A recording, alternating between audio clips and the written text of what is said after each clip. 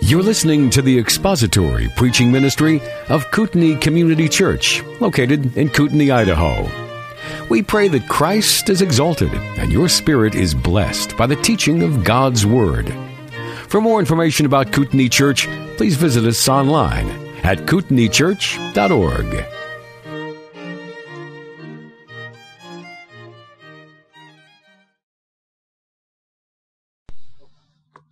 So, what happens when Hallmark does not dictate your preaching schedule?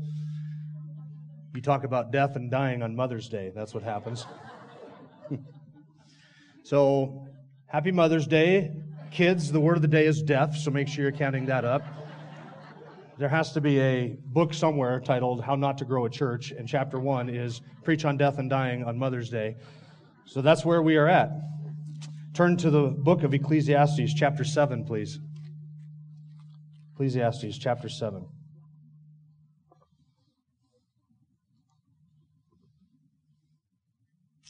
On a positive note, this is going to be unlike any other sermon that will be preached in this country on this Sunday, on Mother's Day. Chapter 7, we're going to read together verses 1 to 4. Is there something I can do to get rid of that humming sound? Or is that just my ears ringing again? Chapter 7, verses 1 through 4. A good name is better than a good ointment, and the day of one's death is better than the day of one's birth. It is better to go to the house of mourning than to go to the house of feasting, because that is the end of every man, and the living takes it to heart. Sorrow is better than laughter, for when a face is sad, a heart may be happy. The mind of the wise is in the house of mourning, while the mind of fools is in the house of pleasure. Let's pray together before we begin. Our Father, we pray that you would give to us a serious attitude this morning as we talk about these things. That we pray that you would fix our hearts and minds on the reality of our mortality, and that we would learn from that the lessons that we ought to learn. Keep us mindful of this great truth, that you, our God, are forever. Your praise endures forever, and we are children of dust, feeble and frail. Fix our attention upon that truth, we pray, and that you would do a work in our hearts. Help us to understand your word. Help us to see clearly what Solomon is trying to teach us here, that we may learn the lessons from this wise man. We ask in Christ's name. Amen. Our culture seems to have something of a love-hate relationship with the subject of death. We live in this irony, almost a schizophrenia, where we live in a culture that is characterized by death and seems to love death in so many ways. Our culture sings about death. We display death on television. We think nothing of singing songs about death or hearing songs about death. Death is everywhere. We have an industry in our own nation that murders 4,000 innocent unborn children each and every each and every day in our nation.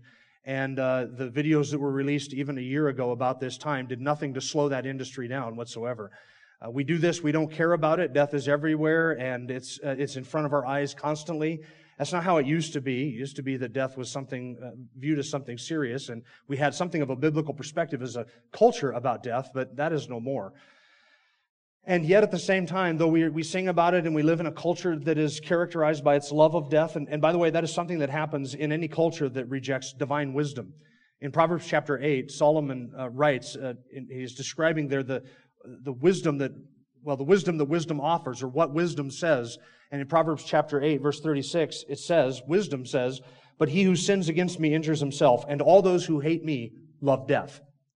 So the further a person, or you could say a home or a culture, a nation, the further that gets from a love of divine wisdom and an implementation and a living according to divine wisdom, the more that culture will love death. Those who hate God love death, because those are the alternatives. God is the God of life, and those who hate Him love death. And so we have a culture now that has turned its back on God, doesn't want anything to do with Him. It is a Romans 1 culture, a Romans 1 nation, so we've fallen in love with death. And yet, at the same time, we have this, though our culture loves death and celebrates it and almost glories in it in a perverse way, we don't like to talk about death when it pertains to us, right? So we come up with all of these euphemisms for death. Just do a Google search for euphemisms for death. There are hundreds of them that are in our culture. We say that somebody has kicked the bucket, they've passed on, they went to a better place, they went to be with Jesus, they bought the farm, they bit the dust, they departed, they're taking a dirt nap, they're no longer counted in the census. There are all these euphemistic ways of describing death in our culture, almost as if we admit that somebody has died or that they are dead, it's almost as if we have to, in the same breath, admit that that's what's going to happen to us as well. As if every recognition of death is a reminder to us of our own impending death. And so death for us is kind of like the strange cousin that only shows up at the holidays, the weird cousin Eddie. He shows up at the holidays, but the rest of the year the family really doesn't talk about him, doesn't really want to recognize him, doesn't really think about him, and then he'll show up. So we kind of keep him at arm's length a little bit. You know the relative I'm talking about, right? Every family has one or two or 10.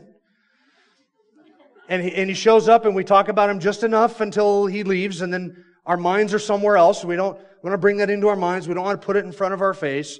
And so we deny death, or we sort of run from death. And there was a Pulitzer Prize-winning book written by Dr. Ernest Becker called The Denial of Death. And in it he writes this: "The idea of death, the fear of it, haunts the human animal like nothing else. It is a mainspring of human activity designed largely to avoid the fatality of death, to overcome it by denying in some way that it is the final destiny for man." Close quote. And what he's saying is death is this great motivator. It motivates us to be busy about denying death. As if we can run from it, as if we can deny it, as if we can ignore it, and that ignoring of it and running from it can go on forever. The mainspring of human activity. It's just this busy running away from death. If you've been to a funeral that I have done, you've probably heard me tell a story. It was an old legend about a merchant in Baghdad. And the merchant in Baghdad had a servant, and he sent his servant down into the marketplace to buy and sell some goods. And while the servant was there, he ran into death. And he came running back to his master, and he said to his master, he was just shaken, white, the blood had rushed from his face, and he was all shook up, and the master inquired what had gone on. The servant said, "Well, today when I was down in the marketplace, I bumped into death, and death made this startling gesture toward me.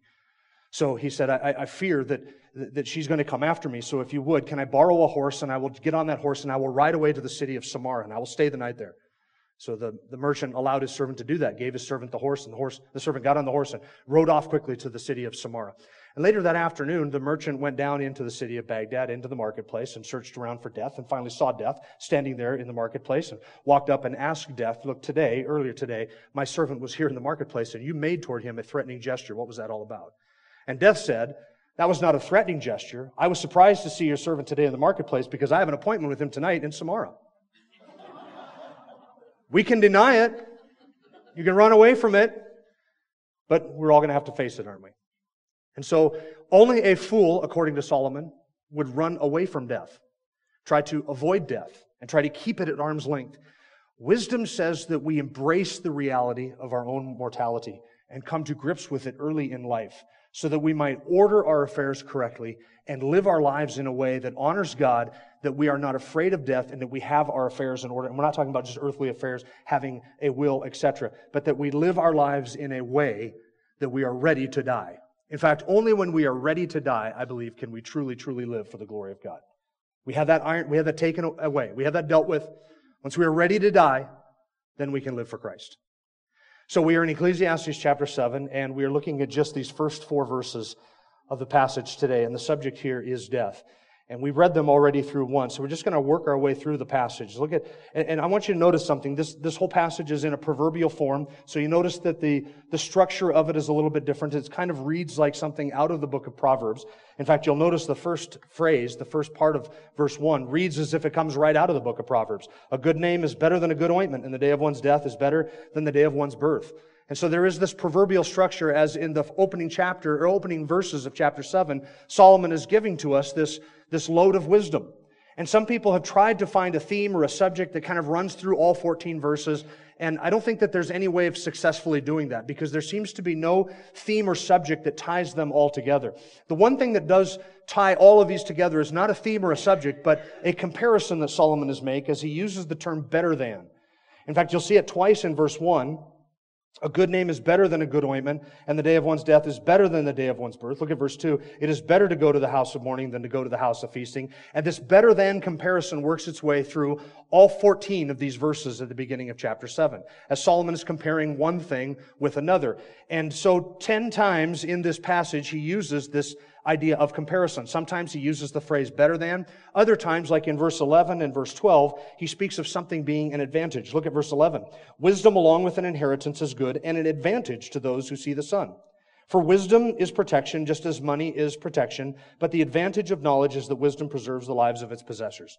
So twice he uses the word advantage to still communicate this idea that something is better than, has an advantage over something else. So if there's anything that ties all of this together, it's just the better than comparison.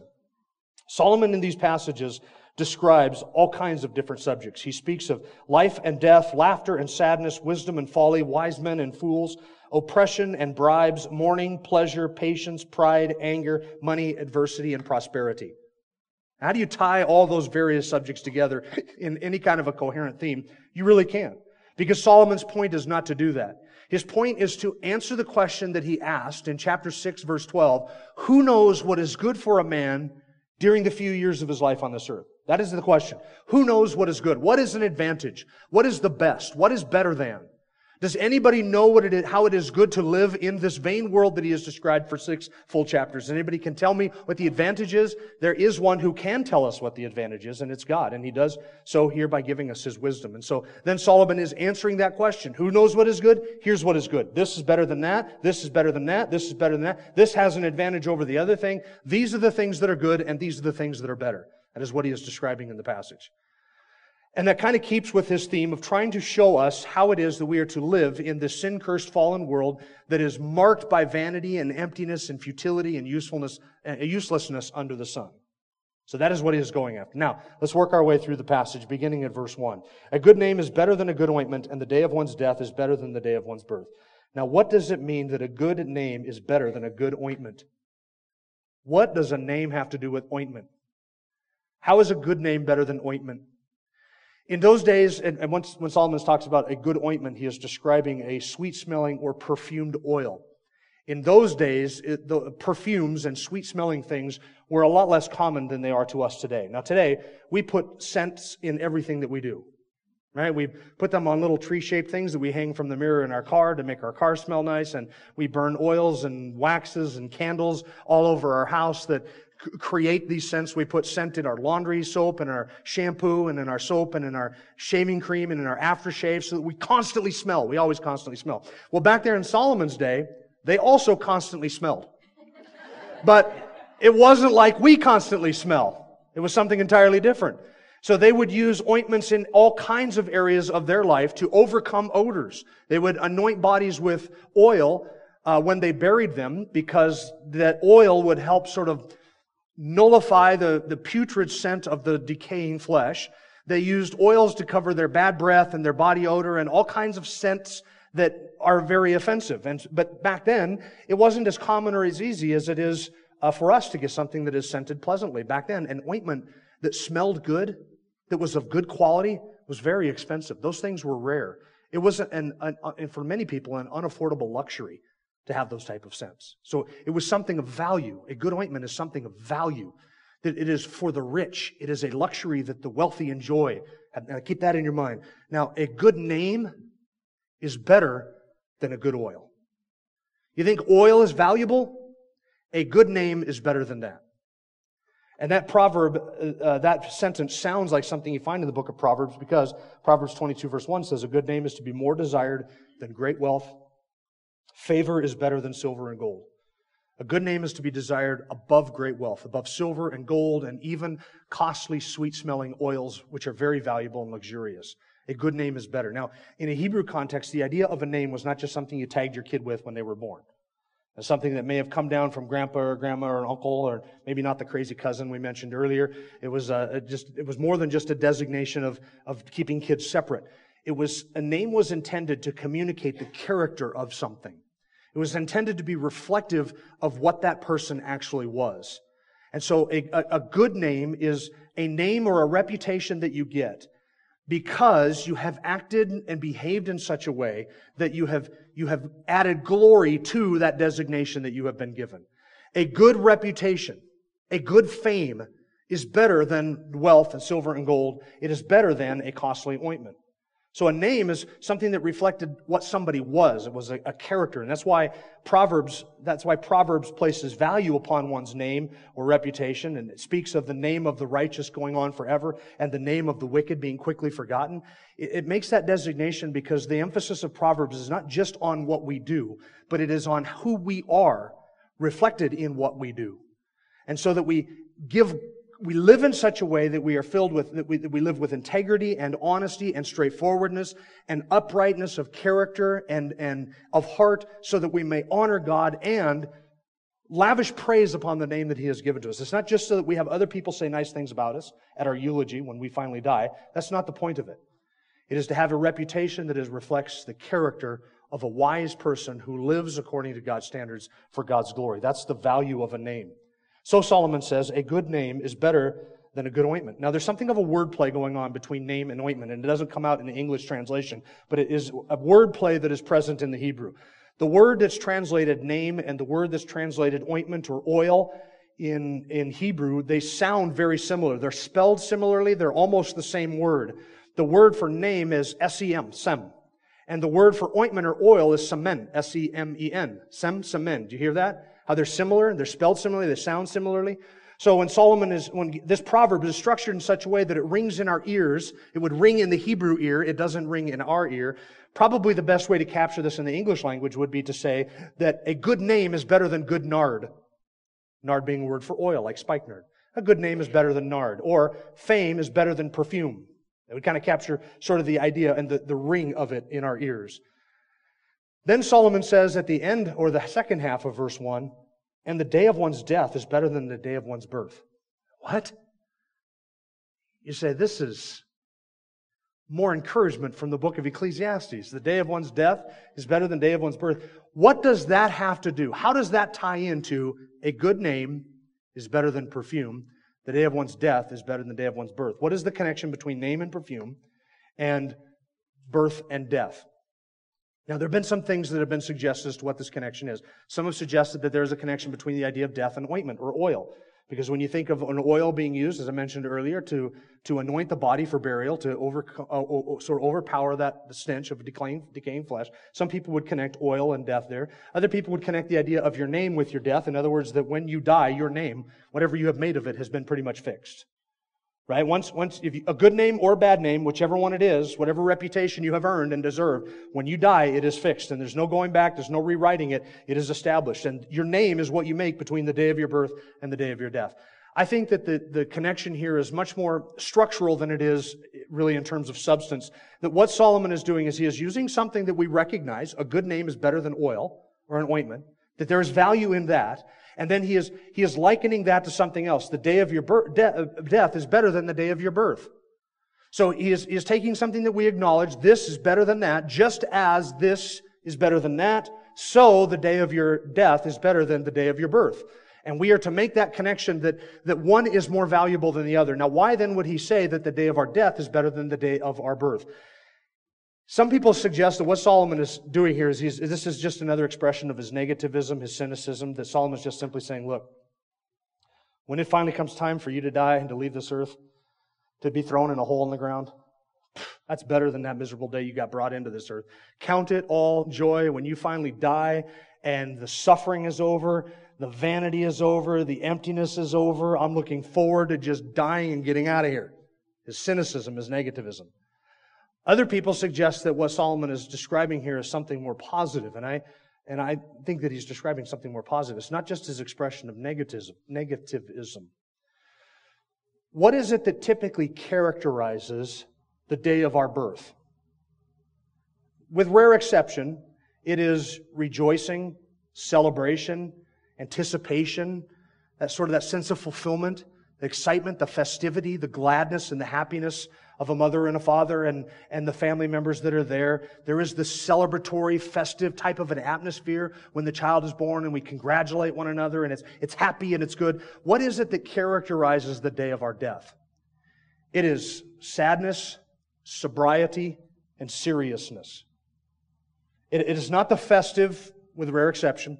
It's not the festive excited, celebratory attitude or atmosphere that characterizes the day of our birth.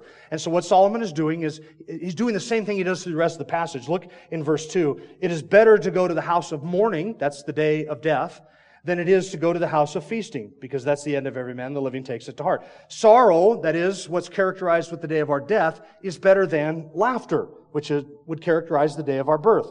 Verse 4, the mind of the wise is in the house of mourning, while the mind of the fools is in the house of pleasure. So all he is doing is he is talking about not necessarily the day itself. He's not saying it's better to die than to be born. He is saying what we learn from people's death by attending the house of mourning is better than what we learn by going to a party. In other words, we learn more wisdom from one funeral than we will from 1,000 birthday parties. You get that? We learn more wisdom from one funeral than you will learn from 1,000 birthday parties. So that makes the day of our death, the day of somebody's death, better than the day of their living or their birth because of the attitude that accompanies that, and we can glean some wisdom from that day of death. So that's the connection with verse 1. So Solomon says in verse 2, it is better to go to the house of mourning than the house of feasting. House of feasting would be a house where they are putting on a celebration or a feast or a festival or a carnival of some sorts, a big celebration, a party. It is better than to go to the house of mourning. What is the house of mourning? In those days, they didn't have funerals in funeral homes. That's something that's kind of unique to our culture and our time. Back then, they didn't have funeral homes, and you didn't have funeral services in churches or special buildings or in the synagogue or the temple. You know where you had your funeral service? You know where you mourned the dead? In your house. Grandma died, people came in, that was the viewing. There she is, lying in the bed. And then you did all of your mourning and all of your preparation and the sober thinking, and all of that was done in the house that was characterized by mourning. And so Solomon, in our context, it'd be better to go to a funeral home than to a birthday party. That's the better than comparison. Because there is something to be learned at a funeral home that we cannot learn at a birthday party. So it is better to go to the house of mourning than it is to go to the house of feasting. Now Solomon is not suggesting that all mourning is good and all celebration is bad. That's not what he's saying. He's not suggesting that there's never an appropriate time to be cheerful and happy and celebratory. And he's not suggesting that all mourning and all sadness is always good, because that wouldn't be in keeping with everything that Solomon has written in other locations. For instance, Proverbs chapter 15, verse 13, a joyful heart makes a cheerful face, but when the heart is sad, the spirit is broken. Proverbs 15:15, all the days of the afflicted are bad, but a cheerful heart has a continual feast. Proverbs 17:22, a joyful heart is good medicine, but a broken spirit dries up the bones. He's not suggesting that all mourning is good and that all celebration or enjoyment is bad. See, that wouldn't even fit with what Solomon said in the last chapter. Do you remember what he talked about in the last chapter? What did we just get done describing? The gift of enjoyment. And so what has Solomon said in chapters 5 and 6? He has said it is a good thing to enjoy the things that God has given to you, to enjoy them with a glad and grateful heart. There's a blessing there and an enjoyment there that should be enjoyed appropriately, right? But better than that is the sober moments surrounding a funeral.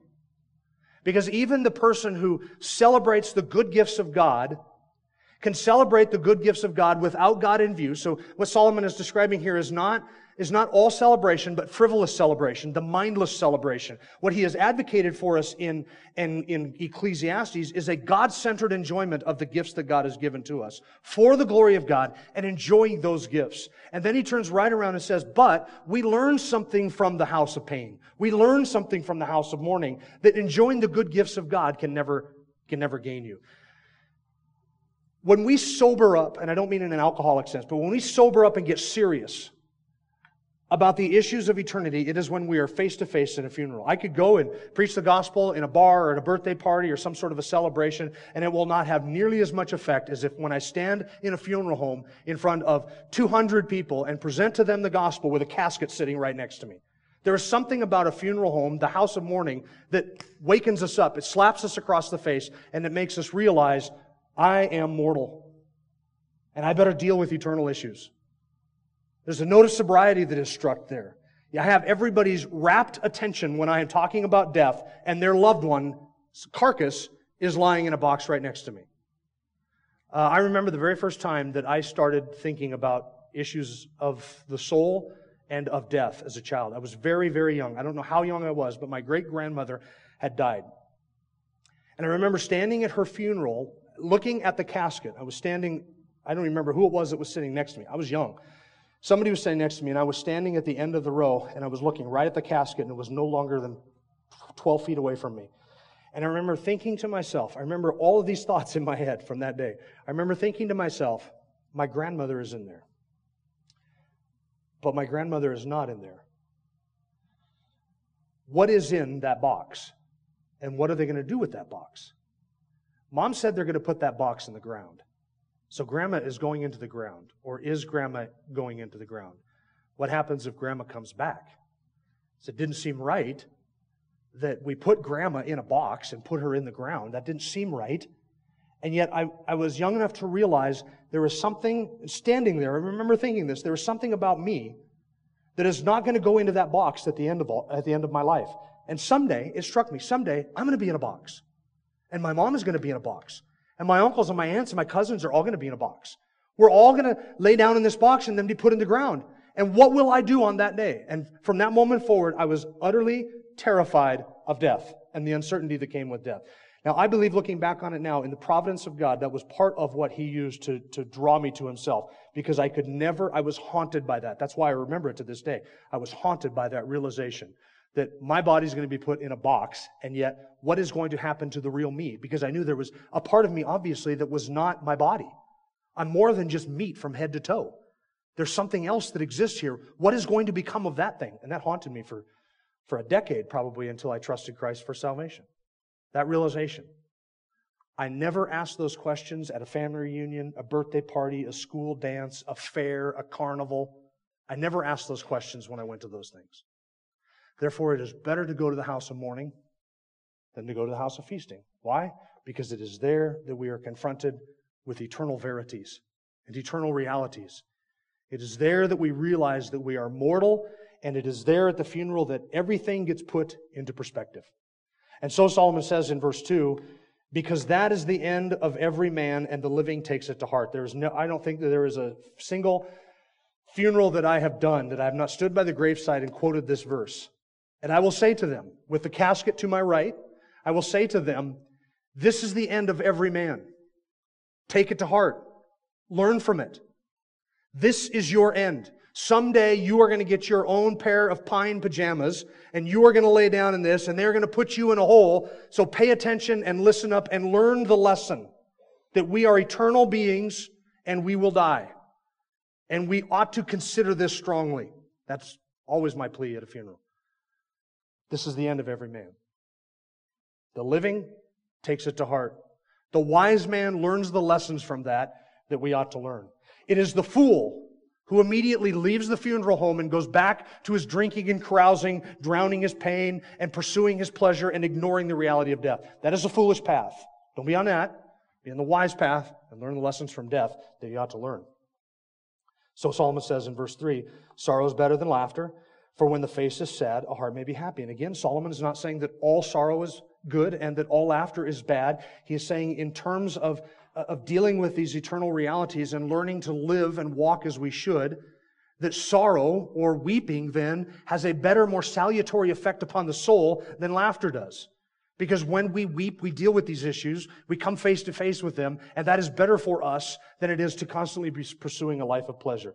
I've done funerals where as soon as we walk out of the funeral home, there are family members who are out in the parking lot cracking open a beer and drinking and going on and trying to joke about things.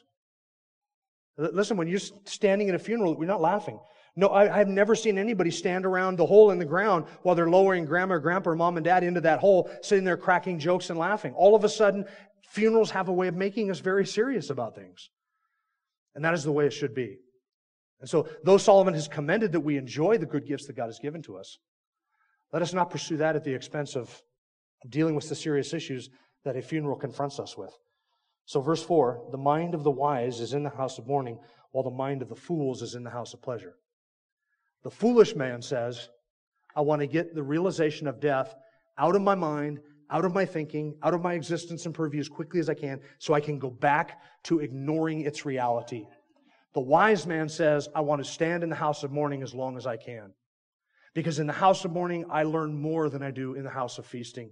In the house of mourning, I learn a tremendous amount about my possessions, about my family, about my marriage, about my life, about my fame and my reputation. I learn a tremendous amount about pleasures and what really counts and about eternity. The house of mourning can teach me that. The house of feasting and pleasure, it only makes me to ignore those things. And we do that to the detriment of our own soul.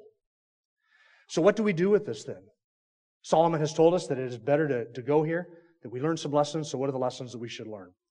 Let me suggest a couple of them. First, we have to recognize that for those of us who are Christians, who have trusted in Jesus Christ and been born again, we have been regenerated, our view of death is much different than the unbeliever's view of death. We have to recognize that. We don't fear death. Now, I was terrified of the idea of death and the uncertainty that came with it. But Hebrews chapter 2 says that Christ came into this world and defeated the devil. He defeated him who had the power of death, which we were slaves to our entire lives. Hebrews chapter 2, I think it's verse 14. Right? So, as a believer, I am no longer a slave to my fear of death. Now, that doesn't mean that I entirely look forward to death or that I'm anxious for it to come. That doesn't mean that. There is some sort of fear. There is some sort of appropriate, I'm searching for the right word, anxiety or angst or uncertainty. Let's just use that regarding death. I mean, for all of us, when we die, that's our first time, right?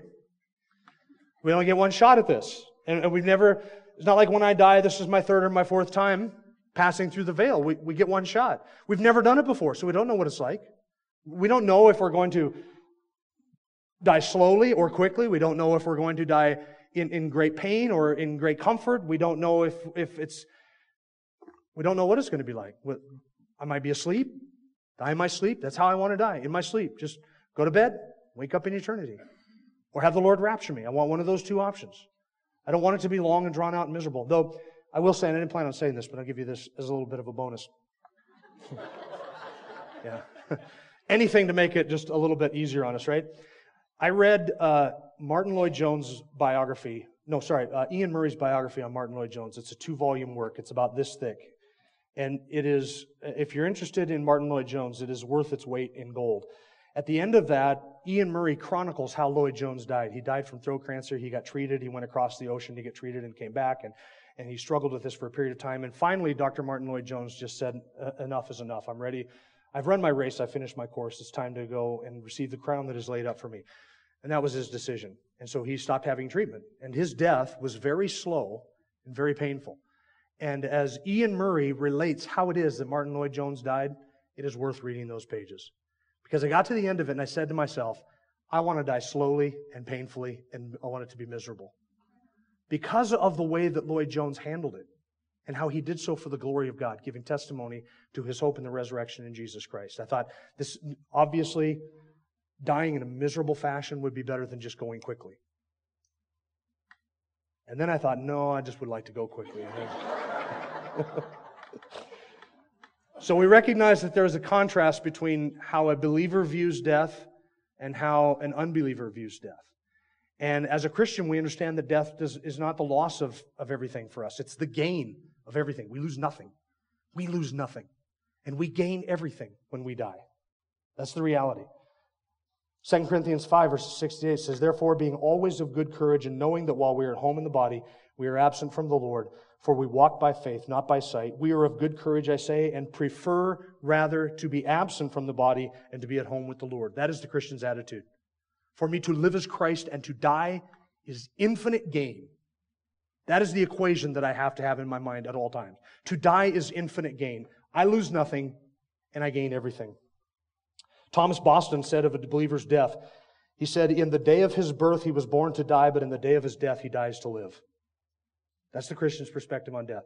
In the day of my birth, this is why the day of my death as a believer is better than the day of my birth. In the day of my birth I was born to die. In the day of my death I die to live. Isn't that a wonderful thing that is true of believers because of what Christ has done? That is what we have. Douglas O'Donnell says death is not the exit to extinction, but the entrance to eternity. So first we recognize that there is a difference between how a Christian views death and responds to death and how an unbeliever views death and responds to death. For the unbeliever, death is not something that they should welcome. If you've never repented of your sin and trusted Christ for salvation, you do not step into the glory of Christ and the company of the elect angels and the elect saints and stand there and sing the praises of Christ your Redeemer. As an unbeliever, that is not what greets you at death. What greets you is being punished by a holy God whose justice you have spurned, whose love you have hated, whose reign you have resisted, whose majesty you have refused to bow before, whose law you have violated, and He is justly and rightly angry with you, justly so, and you face His fury and His wrath. That is what an unbeliever faces, but not for the believer. For a believer, I gain everything. Unbelievers lose everything. And there is no middle ground. They are as polar opposite as they can possibly be, and there is no middle ground between those two things. You lose everything as an unbeliever, you gain everything as a believer. That is the difference. And so what else should you take from this? You should follow Solomon's advice. Learn from death what you ought to learn from it. Because it is coming upon you much more quickly than you care to admit, than any of us cares to admit. Charles Spurgeon said this. This is a more lengthy quote, but it is worth it.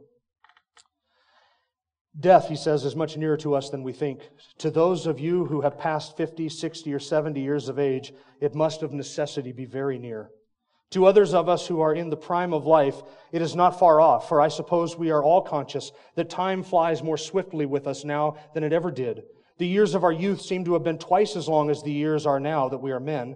It was but yesterday that the buds began to swell and burst, and now the leaves are beginning to fall, and soon we shall be expecting to see old winter taking up his accustomed place. The years whirl along so fast that we cannot see the months which, as it were, make the spokes of the wheel. The whole thing travels so swiftly that the axle thereof grows hot with speed. We are flying as on some mighty eagle's wings, swiftly on towards eternity. Let us then talk about preparing to die. It is the greatest thing we have to do, and we have soon to do it, so let us talk and think something about it. Close quote. That's good wisdom. That's what Solomon is saying in the first 4 verses of chapter 7.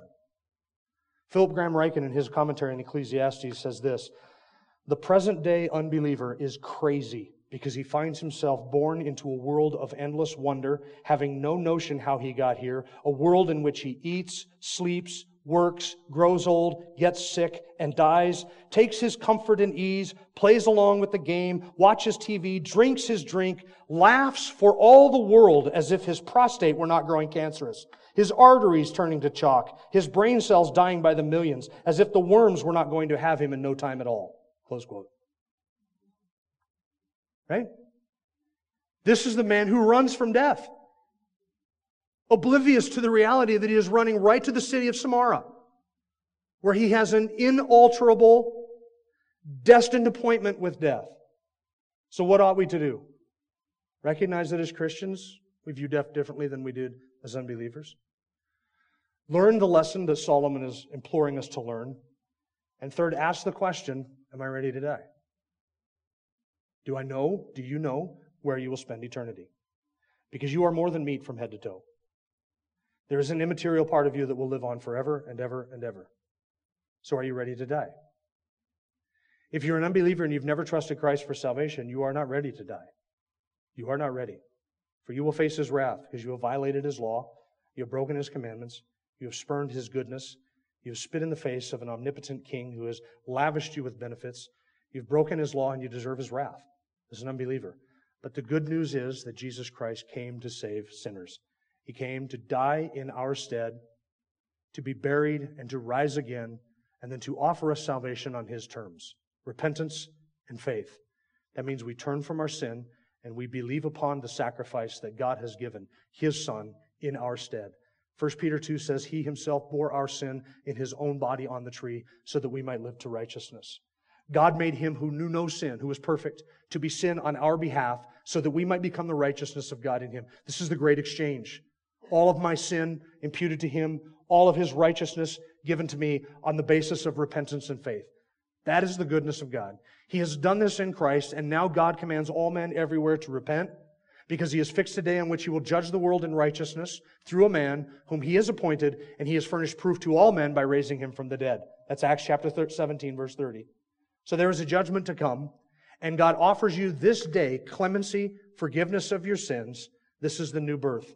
By repentance and faith, you can have your sins forgiven, you can have your conscience cleansed, You can know that you have eternal life through Jesus Christ so that you can face death and be ready for death.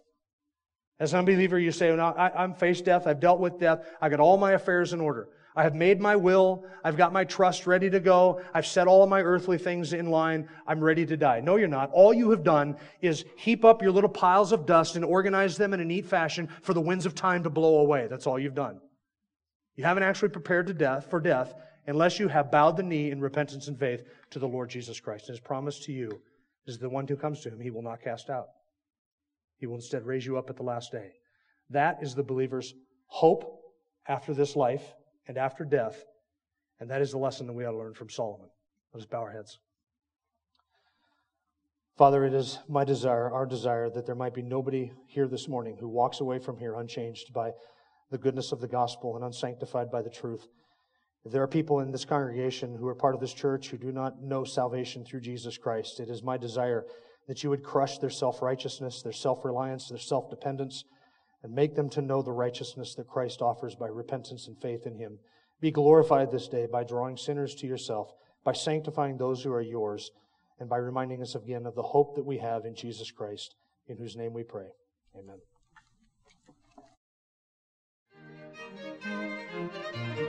Thank you for listening to the latest podcast from Kootenai Church. If you'd like to learn more about Kootenai Church or to donate to our church ministry, you can do so online by visiting kootenaichurch.org. We hope you enjoyed this podcast and pray you'll join us again next time. Once again, thank you for listening.